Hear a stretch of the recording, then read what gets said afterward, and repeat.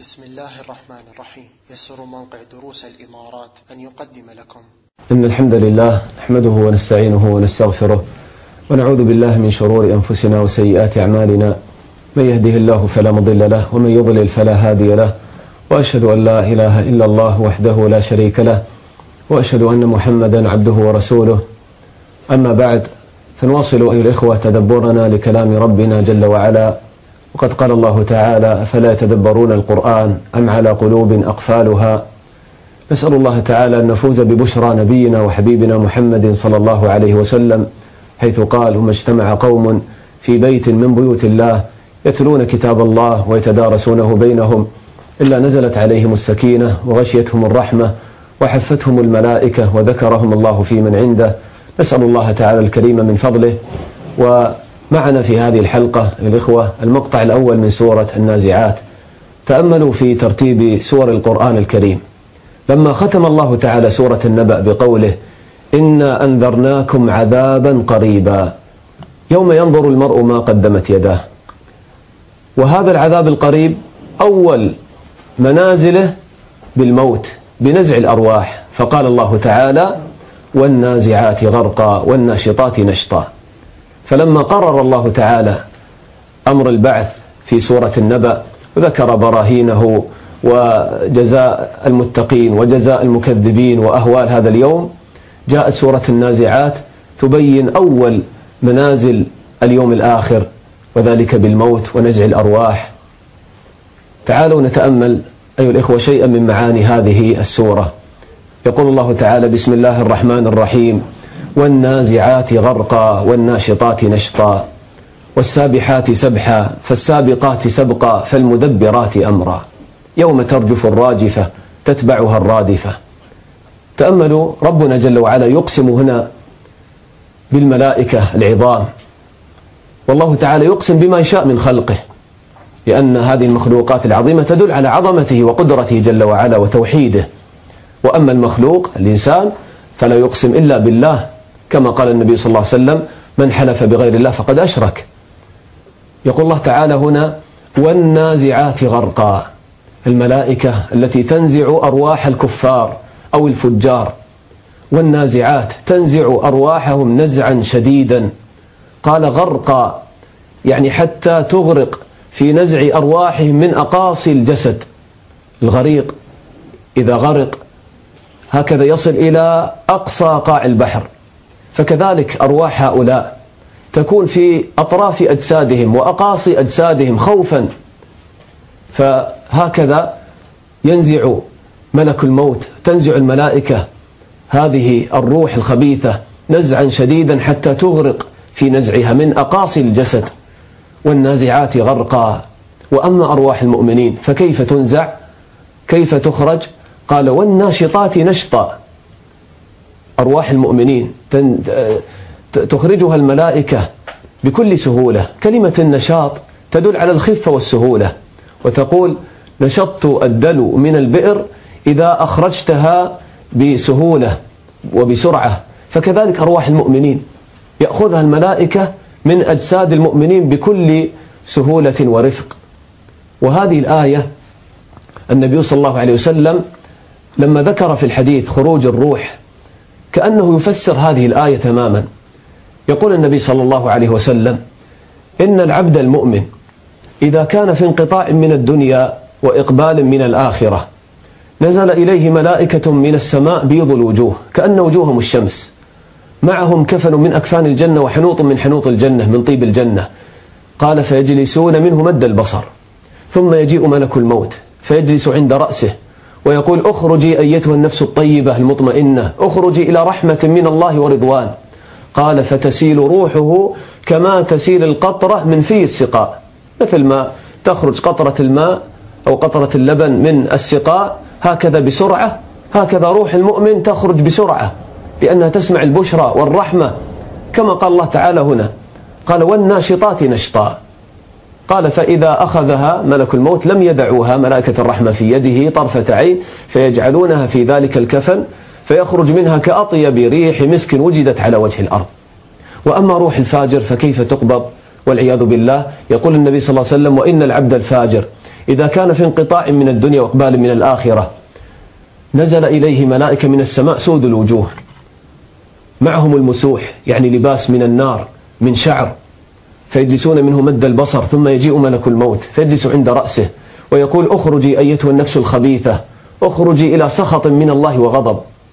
قال فتفرق في جسده فينتزعها ملك الموت كما ينتزع السفود من الصوف المبلول. السفود يعني الحديدة كثيرة الشعب، تخيل يعني حديدة أو تخيل غصنا فيه أشواك وتضعه في صوف مبلول ثم تنزعه هكذا من الصوف المبلول، ماذا يحدث للصوف؟ يتمزق. قال النبي صلى الله عليه وسلم قال فتقطع معها العروق والأعصاب لما تخرج روح الكافر أو الفاجر. ولذلك إذا رأيت كافرا في سياق الموت والله سترى عجبا، أمرا مخيفا، يكون في فزع وهلع وخوف وصراخ والعياذ بالله. والنازعات غرقا، فإذا أخذوها لم يدعوها في يد ملك الموت حتى يجعلوها في ذلك الكفن فيخرج منها كأنتن ريح جيفة وجدت على وجه الأرض والعياذ بالله. إذن يقول الله تعالى والنازعات غرقا والناشطات نشطا. نسأل الله تعالى حسن الخاتمة وأن تخرج أرواحنا من أجسامنا بكل رفق وبكل سهولة. قال والنازعات غرقا والناشطات نشطا. وبعد قبض الأرواح يقول الله تعالى والسابحات سبحا.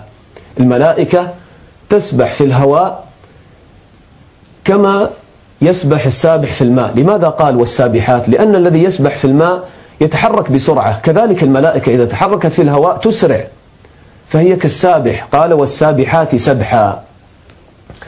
والسابحات سبحا فتصعد وتهبط من الأرض إلى السماء، وهكذا تأخذ أرواح المؤمنين فتسبح بها وتصعد بها إلى أعلى عليين، وتأخذ أرواح الكافرين وتذهب بها إلى أسفل سافلين في نار جهنم.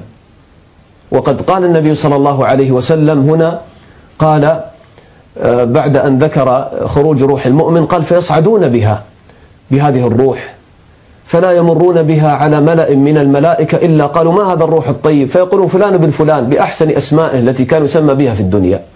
ثم يستفتحون له سماء الدنيا فيفتح له، وهكذا يصعدون بك أخي المسلم أخي المؤمن. نسأل الله تعالى أن نكون من المؤمنين المتقين حتى يكون حالنا في الحياة البرزخية هكذا.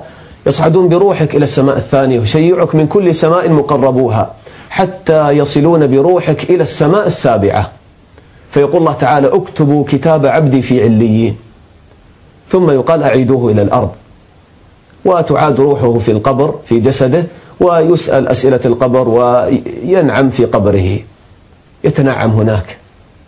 وأما العبد الفاجر أو الكافر هكذا يأخذون روحه فيصعدون بها فيمرون بها على ملأ من الملائكة إلا قالوا ما هذا الروح الخبيث، فيقولون فلان بن فلان بأقبح أسمائه التي كان يسمى بها في الدنيا، ثم لا تفتح له أبواب السماء لأنها روح خبيثة فاسدة. فيقول الله تعالى اكتبوا كتابه في سجين في الأرض السفلى، وتعاد روحه في قبره بعد ذلك، ويعني يعذب في قبره والعياذ بالله. إذن قال الله تعالى والسابحات سبحا.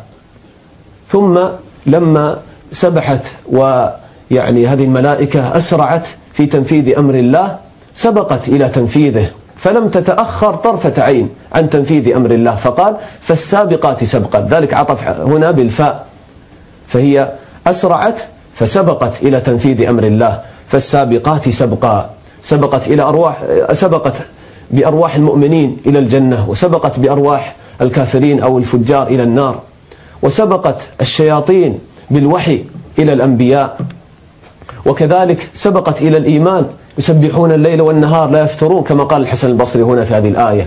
وكذلك النبي صلى الله عليه وسلم مرة صلى بأصحابه، فقال رجل من الصحابة بعد أن قام من الركوع ربنا ولك الحمد حمدا كثيرا طيبا مباركا فيه. بعد الصلاة قال النبي صلى الله عليه وسلم من الذي قال هذه الكلمة؟ فقال رجل أنا يا رسول الله. فقال لقد رأيت 37 ملكا يبتدرونها أيهم يكتبها أولا.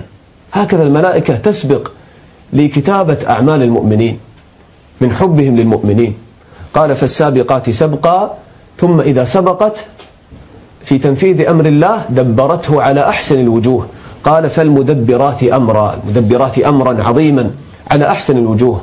فالملائكة يدبرون أمر الله تعالى بإذن الله وبأمره، فجبريل يدبر أمر الوحي، وإسرافيل يدبر أمر النفخ في الصور، ينفخ في الصور، وميكائيل يدبر أمر القطر والنبات، وكذلك كما قال الله تعالى ما يلفظ من قول إلا لديه رقيب عتيد، ملكان عن اليمين وعن الشمال يكتبون الحسنات والسيئات، وكما قال الله تعالى له معقبات من بين يديه ومن خلفه يحفظونه من أمر الله، والجنين في بطن أمه الله تعالى يرسل إليه الملك فينفخ فيه الروح ويؤمر بكتب 4 كلمات: رزقه وعمله وأجله وشقي أو سعيد. وهكذا هناك ملائكة الإخوة فقط يلتمسون حلق الذكر، إذا رأوا جماعة يذكرون الله تعالى نادى بعضهم بعضا هلموا إلى حاجتكم، فيجتمعون ويحفونهم بأجنحتهم. وهكذا لما جاء صفوان بن عسال رضي الله عنه إلى النبي صلى الله عليه وسلم قال جئت أطلب العلم، فقال النبي صلى الله عليه وسلم مرحبا بطالب العلم، إن طالب العلم تحفه الملائكة بأجنحتها حتى يركب بعضهم بعضا حتى يصلوا إلى السماء الدنيا. وقال النبي صلى الله عليه وسلم وإن الملائكة لتضع أجنحتها لطالب العلم رضا بما يصنع. فهناك ملائكة كثيرة في هذا الكون، وعلينا أن نشعر بوجودهم ونعيش يعني كأننا نعيش معهم ونستشعر. يعني الإيمان بالملائكة يكون في قلوبنا إيمانا حيا، فتستشعر أن هناك ملائكة يكتبوا الحسنات والسيئات، فتراقب يعني نفسك، كما يعني أيضا تستشعر باطلاع الله تعالى عليك. وهكذا في الإيمان بالملائكة، فهذا باب عظيم جدا في زيادة الإيمان. قال فالمدبرات أمرا، فالله تعالى يقسم بهؤلاء الملائكة الذين ينزعون الأرواح على ماذا؟ ما تسمع هنا جواب القسم، بل مباشرة تسمع يوم ترجف الراجفة تتبعها الرادفة. فالجواب معلوم من السياق، يعني لتبعثن يوم القيامة، إذا قبضت الأرواح وأعيدت الأجسام بعد ذلك تبعثون من قبوركم يوم ترجف الراجفة تتبعها الرادفة. وتأملوا هنا إلى هذه السورة لما كان في بدايتها أمر نزع الأرواح وهو أمر مفزع ومخيف، انصبغت السورة بهذا الأمر، يعني التهويل من يوم القيامة وبعث الخوف والفزع في القلوب حتى ترجع إلى الله تعالى. يقول الله تعالى يوم ترجف الراجفة. تأملوا حتى النفخة الأولى في الصور سميت بالراجفة، لأن هذه النفخة إذا نفخت كما قال الله تعالى يوم ترجف الأرض والجبال وكانت الجبال كثيبا مهيلة، وترجف القلوب. يوم ترجف الراجفة تتبعها الرادفة، النفخة الثانية، فإذا هم قيام ينظرون من قبورهم كيف يخرجون، قلوب يومئذ واجفة مضطربة خائفة، وهذا الخوف يظهر من القلب على العين، أبصارها خاشعة ذليلة. هؤلاء الإخوة هم الفجار أو الكفار. أما المؤمنون كما قال الله تعالى لا يحزنهم الفزع الأكبر وتتلقاهم الملائكة هذا يومكم الذي كنتم توعدون. نسأل الله تعالى أن يؤمننا يوم الفزع الأكبر. قال في حال هؤلاء كيف كانوا في الدنيا؟ لماذا كانوا في هذا الفزع والخوف في الدنيا في الآخرة؟ لماذا كانوا في خوف وفزع في الآخرة؟ لأنهم كانوا في الدنيا في ماذا؟ في غفلة واستهزاء باليوم الآخر. قال الله تعالى في ذكر حالهم في الدنيا يقولون أئنا لمردودون في الحافرة. ما معنى الحافرة؟ الإنسان إذا مشى في الصحراء في طريق يحفر برجليه التراب، ثم إذا رجع من نفس الطريق يقال رجع فلان على حافرته، يعني على طريقه الأولى. فالحالة الأولى تسمى حافرة من هذا الباب. فكذلك هؤلاء يقولون أئنا لمردودون في الحافرة، يعني نرد كما كنا أحياء، نرد إلى الحياة مرة أخرى ونبعث من قبورنا. ثم يؤكدون هذا التعجب، أئذا كنا عظاما نخرة، عظاما بالية تدخل فيها الريح فتخرج منها صوتا ونخيرا، أئذا كنا عظاما نخرة، فيستبعدون البعث. ثم يستهزئون قالوا تلك إذا كرة خاسرة، يعني على فرض أن البعث حق وأننا سنبعث من قبورنا ونرد مرة أخرى، تلك إذا كرة رجعة خاسرة، لأننا سنعذب وقد كذبنا بهذا العذاب الذي أخبر به النبي صلى الله عليه وسلم، فعلى فرض صحة هذا العذاب فنحن خاسرون. هكذا يسخرون بالبعث. فالله تعالى يقول هنا فإنما هي زجرة واحدة فإذا هم بالساهرة، زجرة واحدة، فيخرجون من قبورهم فإذا هم على ظهر الأرض. الساهرة هي ظهر الأرض. ولماذا سميت بالذات هذه الأرض التي يحشر عليها الناس بالساهرة؟ لماذا؟ لأن الناس لا ينامون عليها، يسهرون عليها من شدة الفزع والخوف. قال فإذا هم بالساهرة. تأملوا إلى اختيار الكلمات هنا، يعني الساهرة التي تدل على الخوف، كذلك أبصارهم خاشعة، قلوب يومئذ واجفة، والنازعات غرقا، كلها كلمات فيها يعني تشعر بالخوف والفزع، تدل على المصيبة الشديدة والطامة الكبرى، كما سيأتي هذا في نهاية هذه السورة. قال فإذا هم بالساهرة. ثم يقول الله تعالى هل أتاك حديث موسى؟ تنتقل الآيات إلى قصة موسى. سبحان الله، بعد التخويف الأخروي يأتي التخويف الدنيوي. فأيها المكذبون، هكذا الذي يكذب ويكون في الطغيان والعصيان والفجور في الدنيا، هكذا يكون مصيره في الدنيا قبل الآخرة كما حدث لفرعون. قال هل أتاك حديث موسى؟ هذا الاستفهام للتشويق. هل أتاك حديث موسى يا رسول الله؟ وهل أتاك حديث موسى أيها الداعية إلى الله، أيها المسلم؟ اعتبر وتذكر بهذه القصة. هل أتاك حديث موسى؟ وهنا في هذه القصة، طبعا قصة موسى قصة طويلة جدا في القرآن، لكن هنا يبرز في هذه القصة موضوع الطغيان. فهكذا جزاء الطاغي والمنكر والمستهزئ بالآخرة وبالله تعالى، كما برز هنا طغيان فرعون في هذه القصة هنا في النازعات. قال إذ ناداه ربه بالوادي المقدس طوى. هل أتاك حديث موسى إذ ناداه ربه بالوادي المقدس المطهر طوى، وهو واد عند جبل الطور. فنادى الله تعالى موسى عند هذا الوادي أن اخلعنا عليك، فاخلعنا عليك إنك بالوادي المقدس طوى وأنا اخترتك فاستمع لما يوحى.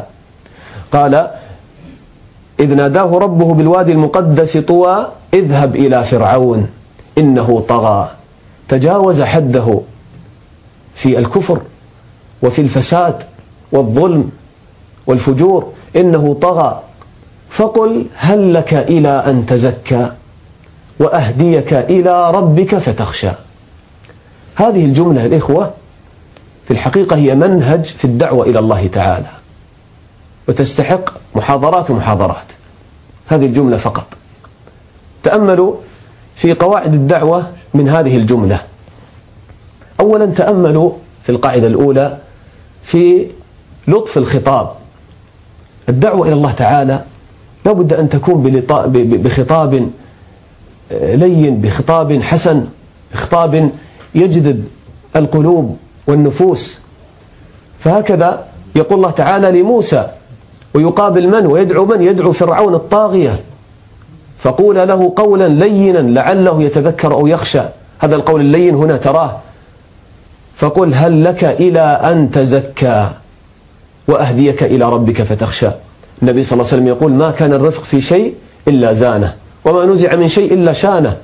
تأملوا هنا يقول لفرعون هل لك، يعني يعرض عليه عرضا بدون إلزام وبدون أمر.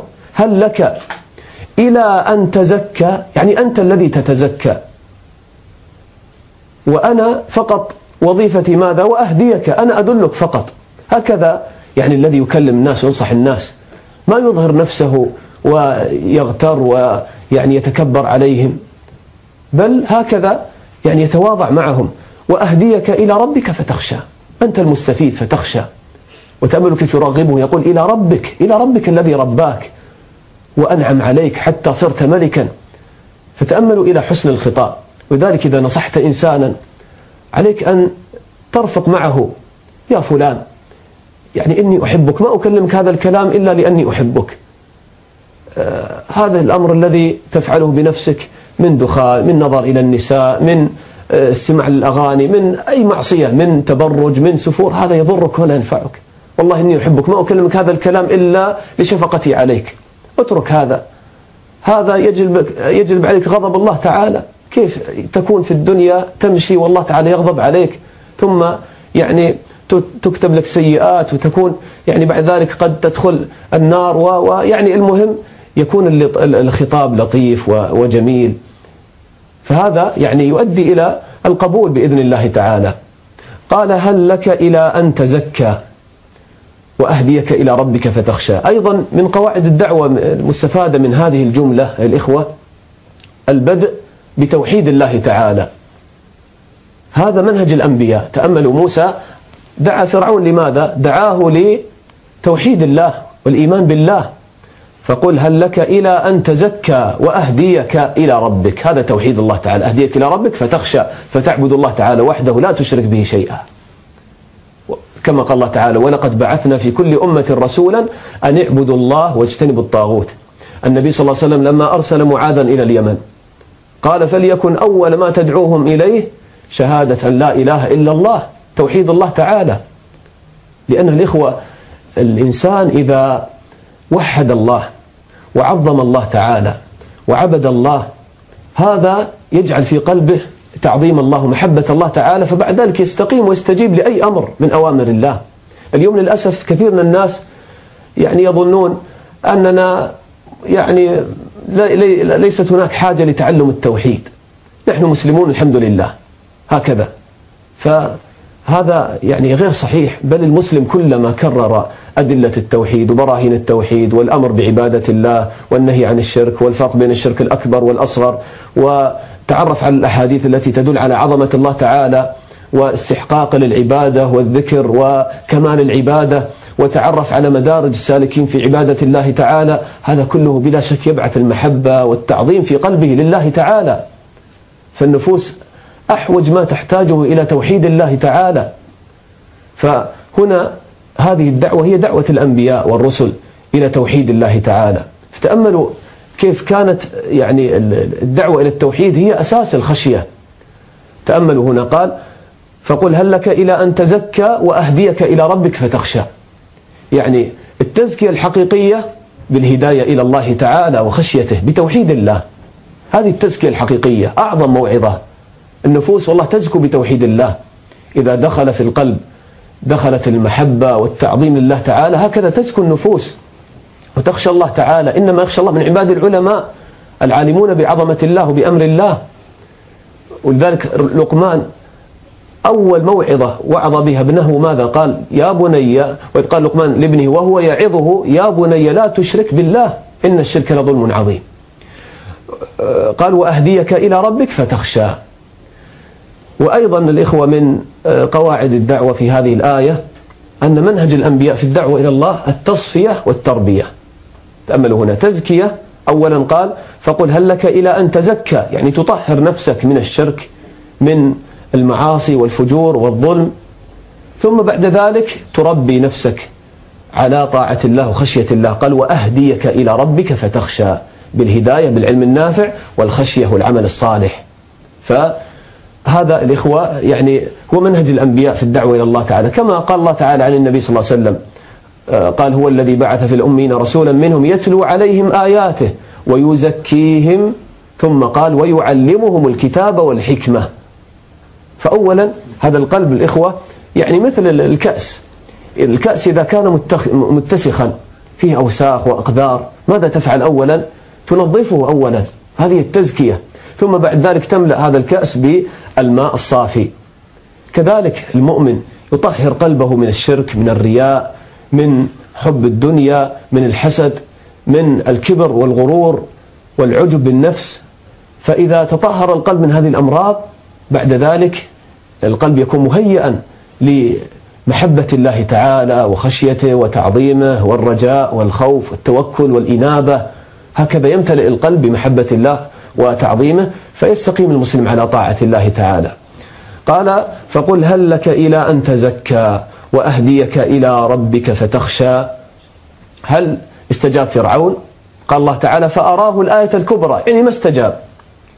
هنا أيضا تأتي قاعدة أيضا من قواعد الدعوة وفائدة في هذه الجملة في الدعوة إلى الله تعالى، أن الداعي الإخوة لا ييأس مهما أعرض الناس، مهما لم يستجيبوا لك، فأنت تواصل وتغير في الأساليب.